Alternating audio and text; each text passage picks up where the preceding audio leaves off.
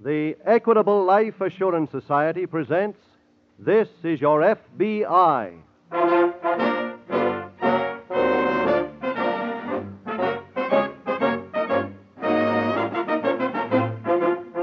This is Your FBI, the official broadcast from the files of the Federal Bureau of Investigation, presented as a public service by the Equitable Life Assurance Society of the United States and the Equitable Society's representative in your community.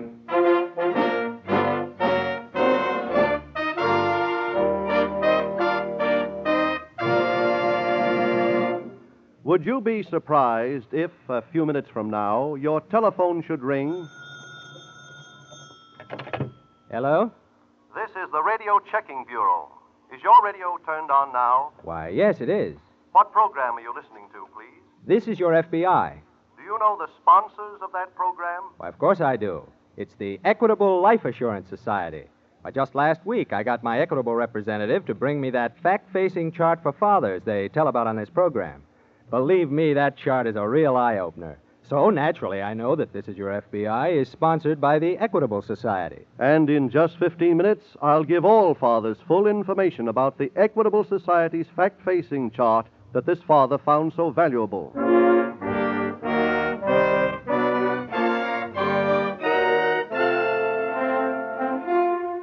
Tonight's FBI file, The Bowtie Murders.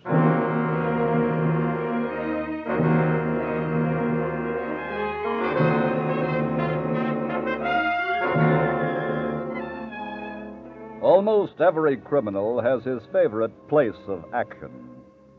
The jewel thief chooses vacation resorts.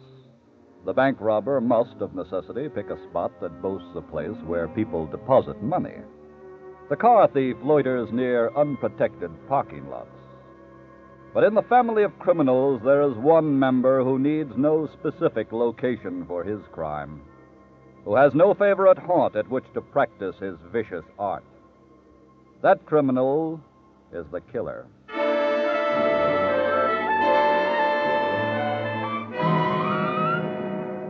Tonight's file opens in a modest cottage located on a quiet, tree-lined street in a town in Northern California. In the living room of this dwelling, shafts of late afternoon sun pick out the figure of a man seated at a piano. He is playing softly.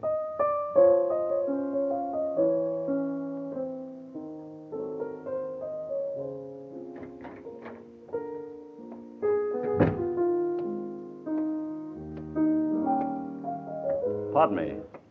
Yes? I may be intruding, but I'm looking for someone. Well? Miss Peg Sterling. She used to live here. Oh, she still does. Well, may I ask where she is? She's out. When is she expected back? Soon. My name is Alan Harvey. I've heard of you. Really? You were engaged to Peg at one time, weren't you? That's right. Who are you?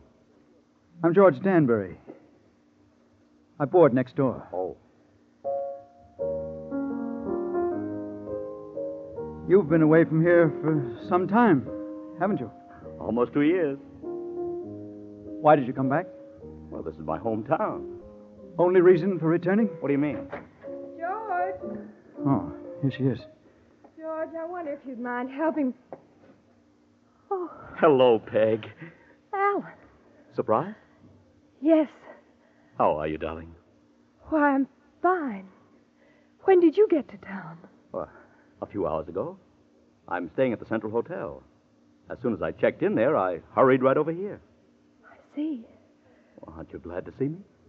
Oh, of course I am. Will you please excuse me? I imagine you two would prefer to be alone.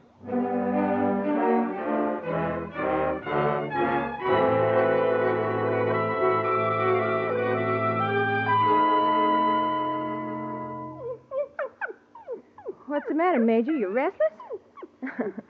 You want to go out? Okay, honey. One short run before dinner. Hello, Peg. Oh, George, you startled me. Oh, I'm sorry. I was just coming in to see you. May I come in? Yes. Come ahead. Peg, I want to apologize for walking out as I did. Well, it was rather peculiar. I realize that. It was just that, well, his coming back upset me terribly. Why? You didn't even know Alan. I know that you were once engaged. Well, that was a long time ago. Only 2 years. That's still a long time. Not if you were in love. You did love him, didn't you? Yes. Well, that isn't easily forgotten. Please, George. Where is he now, Peg? He went back to his hotel. Did you tell him? About us? What do you mean? That you're now engaged to me. No, I didn't. Oh, Peg, why not? Well, it was all so casual. I didn't have a chance. Please, let's not talk about it now. Oh, Peg, we must. There's something I have to know. Yes, George? Does his coming back make a difference with us? Does it, Peg? I don't know, George. I don't know.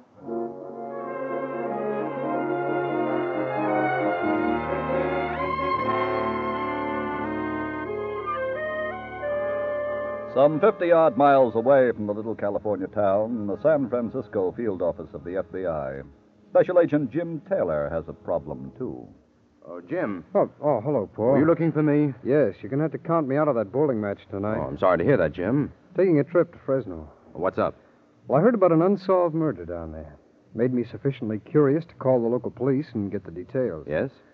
From what they told me, it sounds like another job by the Bowtie murderer. Bowtie murderer. Mm-hmm, that's right.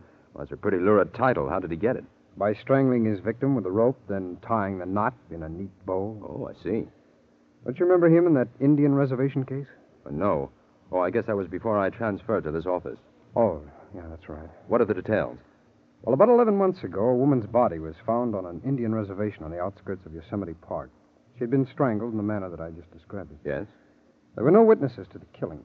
In fact, the body wasn't found until a week later. We learned that she and a man had been on a camping trip. A honeymoon, as a matter of fact. Well, how'd you learn that? From the girl's parents, after we had identified the body. Well, could they give you anything on the man? No, she didn't live at home. She'd just written to her parents, telling them about the marriage and the proposed trip. Oh. Any clues at the scene of the crime? Just one. A set of tire tracks that was made by what was obviously his car. Well, did they lead to anything? No, we just have them on file. And nothing ever turned up on the man? Not a thing, Paul. He disappeared without a trace. Jim, this killing in Fresno, did the police pick up the murderer? No, he got the jump on them, too. But you do think it's the same man? Well, I'll be able to answer that one better, Paul, when I get back from Fresno.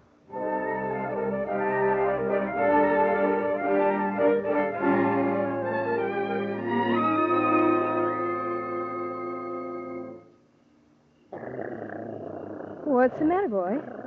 Major. Peg! Oh, Peg! Oh, that's you, Alan? Yes. I'm back here in the garden. Oh. Oh, now, Major, stop that. It's Alan. You remember Alan? Well, hello there, fella. Major, Oh, good don't jump boy. all over him. Oh, Down, he's boy, all down. right. Down, boy, quiet. That's better.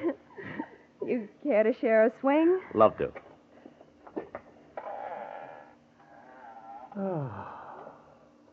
Beautiful night, isn't it? Lovely. Hope you don't mind me dropping around. Well, of course not, Alan. It's good to be back. You know, Alan, you still haven't told me where you've been. Oh. Well, I won't bore you with a play-by-play. I've been in Europe mostly, working for the government. How exciting. It's still good to be back. Peg, Yes? I want you to know something. I was a fool to ever leave here. Please, let's not talk about the past. But I want to. That silly fight we had. My walking out was the biggest mistake I ever made. Alan, that's all forgotten. I'm completely over it. That's what I was afraid of. What do you mean? There's someone else, isn't there? Well, That man who was playing the piano this afternoon. yes, Serious? we're engaged. Who is he? His name is George Danbury.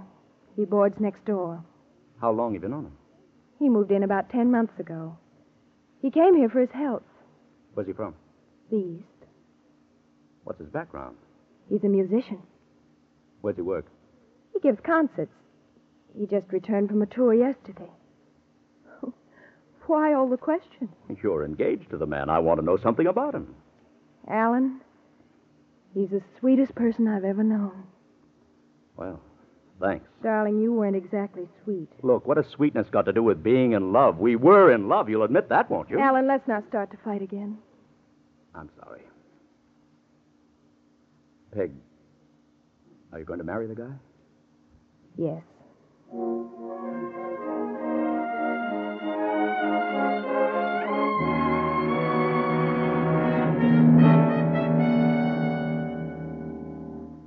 Hello there, Paul. Oh, well, welcome back, Jim. How was Thanks. Fresno? I've got quite a story. Well, let's have it. Well, first of all, I've definitely established that both murders were committed by the same man. Well, how'd you do it? With those tire tracks we found on the Indian reservation. But, unfortunately, I didn't come up with a killer. Well, what's the story on the second murder? Well, more or less the same pattern as on the first one. The victim and her newly married husband went on a camping trip outside of Fresno. She was strangled. Bow tie knot. Her body was found several days later. Was the victim identified? Yes, she came from Los Angeles. Lived alone, met this man, married him shortly afterward, went on the trip. Well, how'd you find that out? Well, she wrote to an aunt in San Diego, gave her the details. Well, how about the girl's friends? Could they give a description of the man? No, she kept pretty much to herself. The Los Angeles police are checking, but so far they haven't gotten anything. How about a motive for these killings, Jim? There just doesn't seem to be any.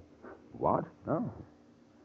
Neither of the victims had any money. Well, you think he just wantonly killed them? I'm afraid so, yes.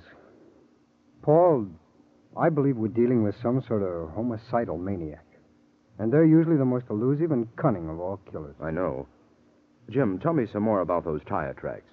Oh, yes. Well, the Fresno police found an old tire that had been discarded near the camping site. Yes? They took an impression of the treads and compared them with the tire markings that we had found at the reservation.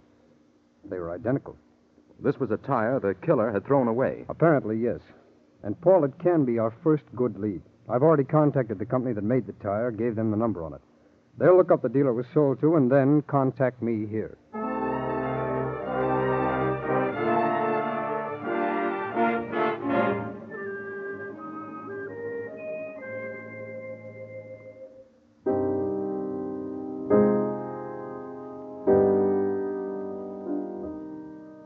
Hello. Oh, I didn't hear you come in, Mr. Harvey. The door was open. Where's Peg? She went out to the garage. I suppose I should congratulate you. What for? Peg told me last night that she's going to marry you. That's right. You're a lucky guy. Thank you.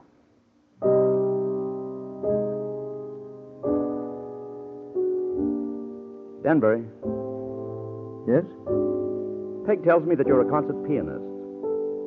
Yes, You're from the East? I am. Where? New York. What brought you out here? Ill health. You've just been on a tour? That's correct. Where'd you play? All through California. Specifically where? Harvey, why all these questions? I have a right to know something about you. You have a right. Yes. How? Peg is very dear to me. Well, I happen to be the one who's married. That's why I want to know about you. You've told Peg little or nothing about your past. Harvey, it's none of your business. I'm making it my business. You're not going to marry Peg. That was Peg. Yes, She's out back. I know. Peg! Peg!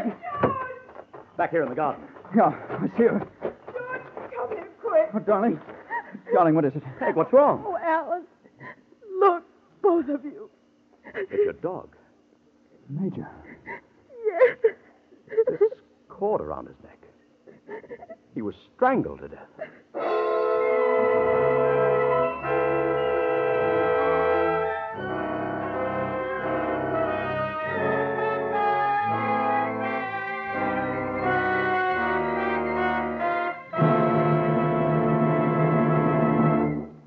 We will return in just a moment to tonight's file, which shows how your FBI promotes security for the nation. Now, a word to fathers about security for the family. Father, tonight I'm going to ask you to pull up that curtain. I mean the iron curtain that many fathers erect themselves so that they won't have to face facts vital to their family's future. Pull up that curtain right now and ask yourself this question. If I should die, how would my family get through the critical years before our youngest child finished high school? How long would my wife and children continue to be well fed, well housed, and well clothed? Please don't say to yourself, oh, I guess they'd get along all right. That's pulling down the curtain again. What you're after is a true and honest answer. To help you get it, the Equitable Life Assurance Society has prepared a special fact-facing chart which has these 3 advantages. First, its simplicity itself. You can fill it out in 5 minutes flat. Second, you are guided every step of the way by easy-to-understand pictures which illustrate the unavoidable expenses your family will have to meet. Third, when you're finished with this fact-facing chart, you'll have a clear, accurate, and complete picture of just what income your family would need during the critical years. Okay, Mr. Cross, I've raised that curtain. Tell me where to get this fact-facing chart, and how much does it cost? Why, it doesn't cost a cent. The Equitable Society representative in your community will be glad to bring you this fact-facing chart.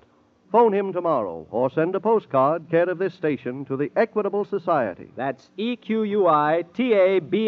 The Equitable Life Assurance Society of the United States.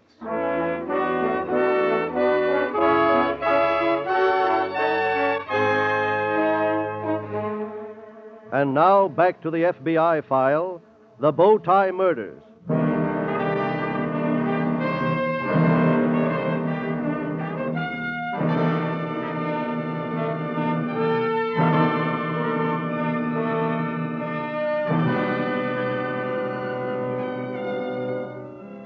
In almost every case in which your FBI finds itself involved, time is the important element. In tonight's case, time assumes a double importance. For when your FBI realizes that it is dealing with a homicidal maniac, a killer who may strike anywhere at any hour, then the race against time really becomes a race against death. The job then resolves itself into 2 questions. The first of which is whether or not your FBI can catch the killer. That is important. But even more important is the second question, which is, can your FBI make the arrest in time, before the maniac strikes again?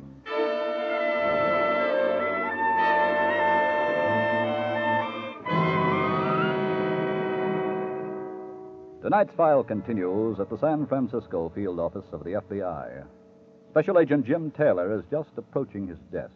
Well, Jim, Oh, yes, Paul. I've been looking for you. Been out working. Well, this teletype came in about an hour ago from the Los Angeles police. It's a description of the missing killer. May I see it, please? Sure, here you are. Thanks, Paul. Now, they interviewed several people who were casual acquaintances of the victim. Yes, I see that. Killer used the name of Thomas Wilson. Oh, probably an alias. About 6 feet tall, blonde hair, 30 to 35 years old. Educated speech, wears horn-rimmed glasses. Well, I've already sent out an alarm on him from here. Oh, good. Now, how'd you make out with the tire company? Well, it's turned out to be sort of a Tinkers to Everest to chance. Oh, what happened? Well, I went to see the tire dealer. He's over in Oakland. Yes? According to his records, that tire was sold 3 years ago to a man named John Randolph. Well, did you get Randolph's address? Yes, he lives right here in San Francisco. I've already seen him. And? And he's not the man we're looking for. He sold the car the tire was on 2.5 years ago to a used car dealer named Wharton. It was a 1940 Chevrolet Coupe. Well, where is this Wharton? Well, he was right here in town, but he went out of business. Oh, fine. No, it's not as bad as it sounds. I've just come from police headquarters, and they helped me check Wharton's present whereabouts. Well, any luck? Yes, he still lives here. I've got an address on him. Good. He hasn't a phone, however, so in order to find out how he disposed of that car, I'm going to have to go out and see him. In fact, I'm on my way right now.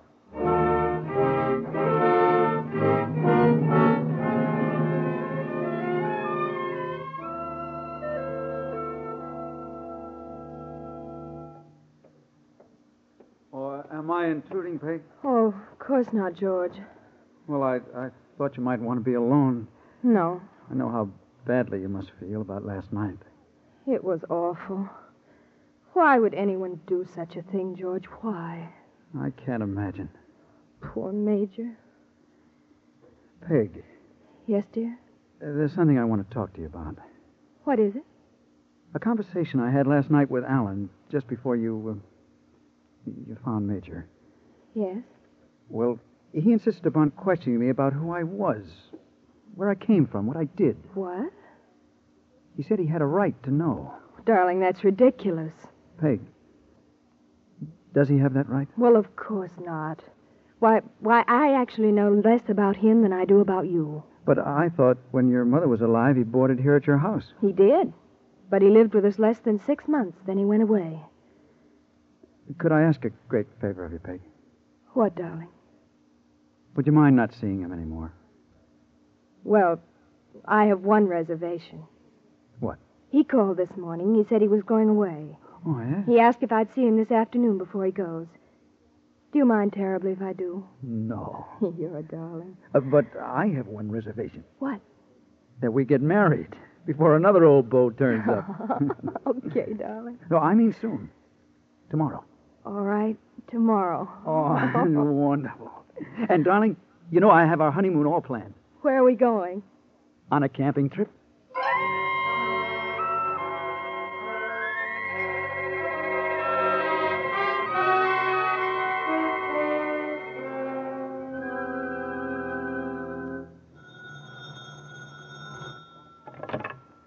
Special Agent Palmer. Hello, Paul. Jim Taylor. Oh, hello, Jim. Did you contact that used car dealer? Yes. How'd you make out? Well, I spent most of the morning with him going over his old records. Yes? We finally came across the name of the man who purchased the Chevrolet Coupe from him. Good. The purchaser lives upstate about 50 miles, though. Of course, he may have sold the car, too, but anyway, I'm going to run up to see him. Well, did you get the motor number of the car? Yes. I sent it over to the license bureau to have them check it to see who the present owner is, but that'll all take time. So meanwhile, I'm going to drive upstate.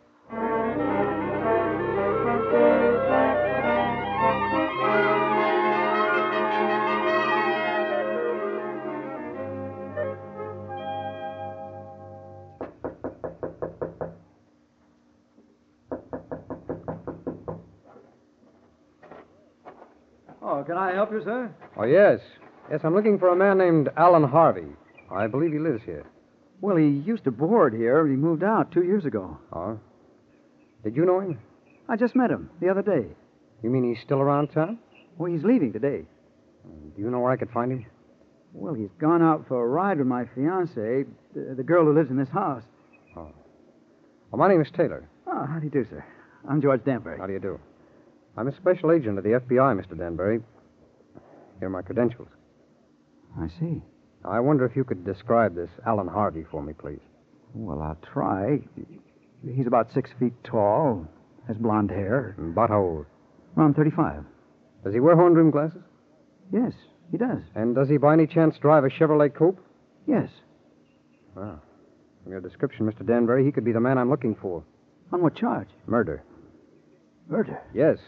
The man I'm seeking killed 2 women, both times using the same technique. He strangled them with a cord that he tied with a special knife. Oh, wait a minute. Sort of a bow? Yes. Why?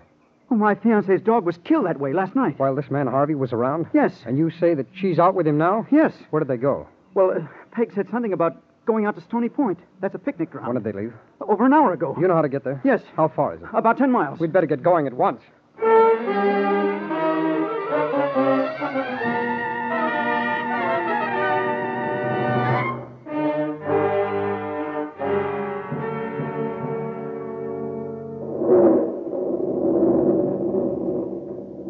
Alan, Yes, Peg.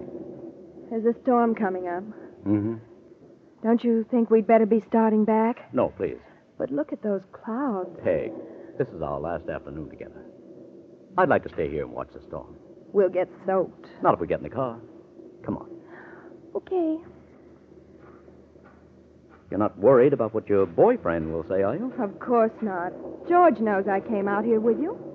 Did he give you permission? Alan, please. Go ahead, dear. Thanks.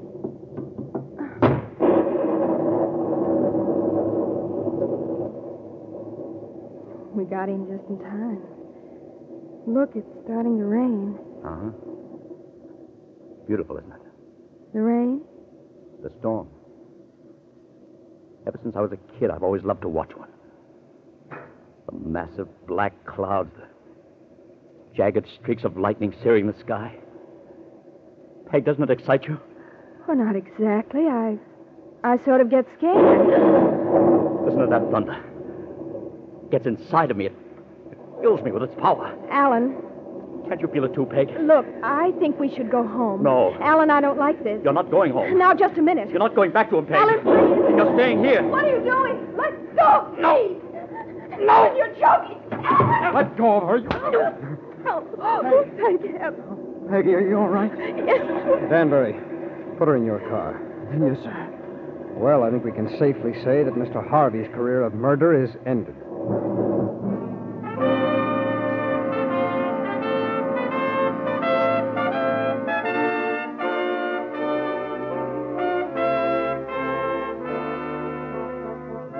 Alan Harvey was tried on the charge of murder.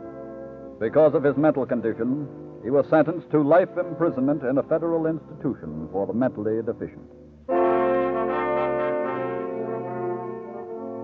Your FBI succeeded in closing this case in its files because of one rule, which J. Edgar Hoover, director of the Federal Bureau of Investigation, long ago laid down. That rule, which is indelibly impressed upon every special agent when he goes through his course of training, is that no clue is too small to follow. Now, this case tonight is an excellent illustration of that point.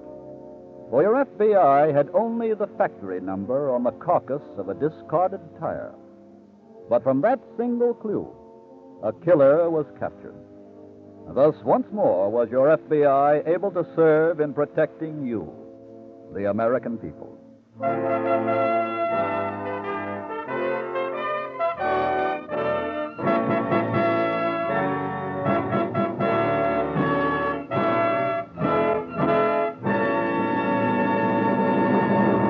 In just a moment, we will tell you about next week's exciting case from the files of your FBI. When the breadwinner of a family dies, what are the critical years for his wife and children? The critical years are the years before the youngest child finishes high school, years in which the home must be kept together. To help you estimate just what income your family would need during those critical years, the Equitable Life Assurance Society has prepared a special fact-facing chart for fathers. Your Equitable Society representative will be glad to bring you a copy of this fact-facing chart. Phone him tomorrow or send a postcard, care of this station, to the Equitable Life Assurance Society of the United States.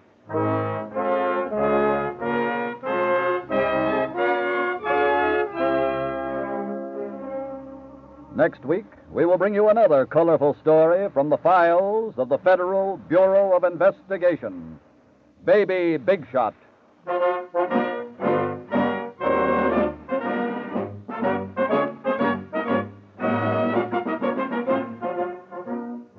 The incidents used in tonight's Equitable Life Assurance Society's broadcast are adapted from the files of the Federal Bureau of Investigation. However, all names used are fictitious, and any similarity thereof to the names of persons living or dead is accidental. Tonight, the music was composed and conducted by Frederick Steiner. Your narrator was Dean Carlton. This is Your FBI is a Jerry Devine production. This is Milton Cross speaking for the Equitable Life Assurance Society of the United States and the Equitable Society's representative in your community, and inviting you to tune in again next week at this same time when the Equitable Life Assurance Society will bring you another thrilling story from the files of the Federal Bureau of Investigation, Baby Big Shot, on This is Your FBI.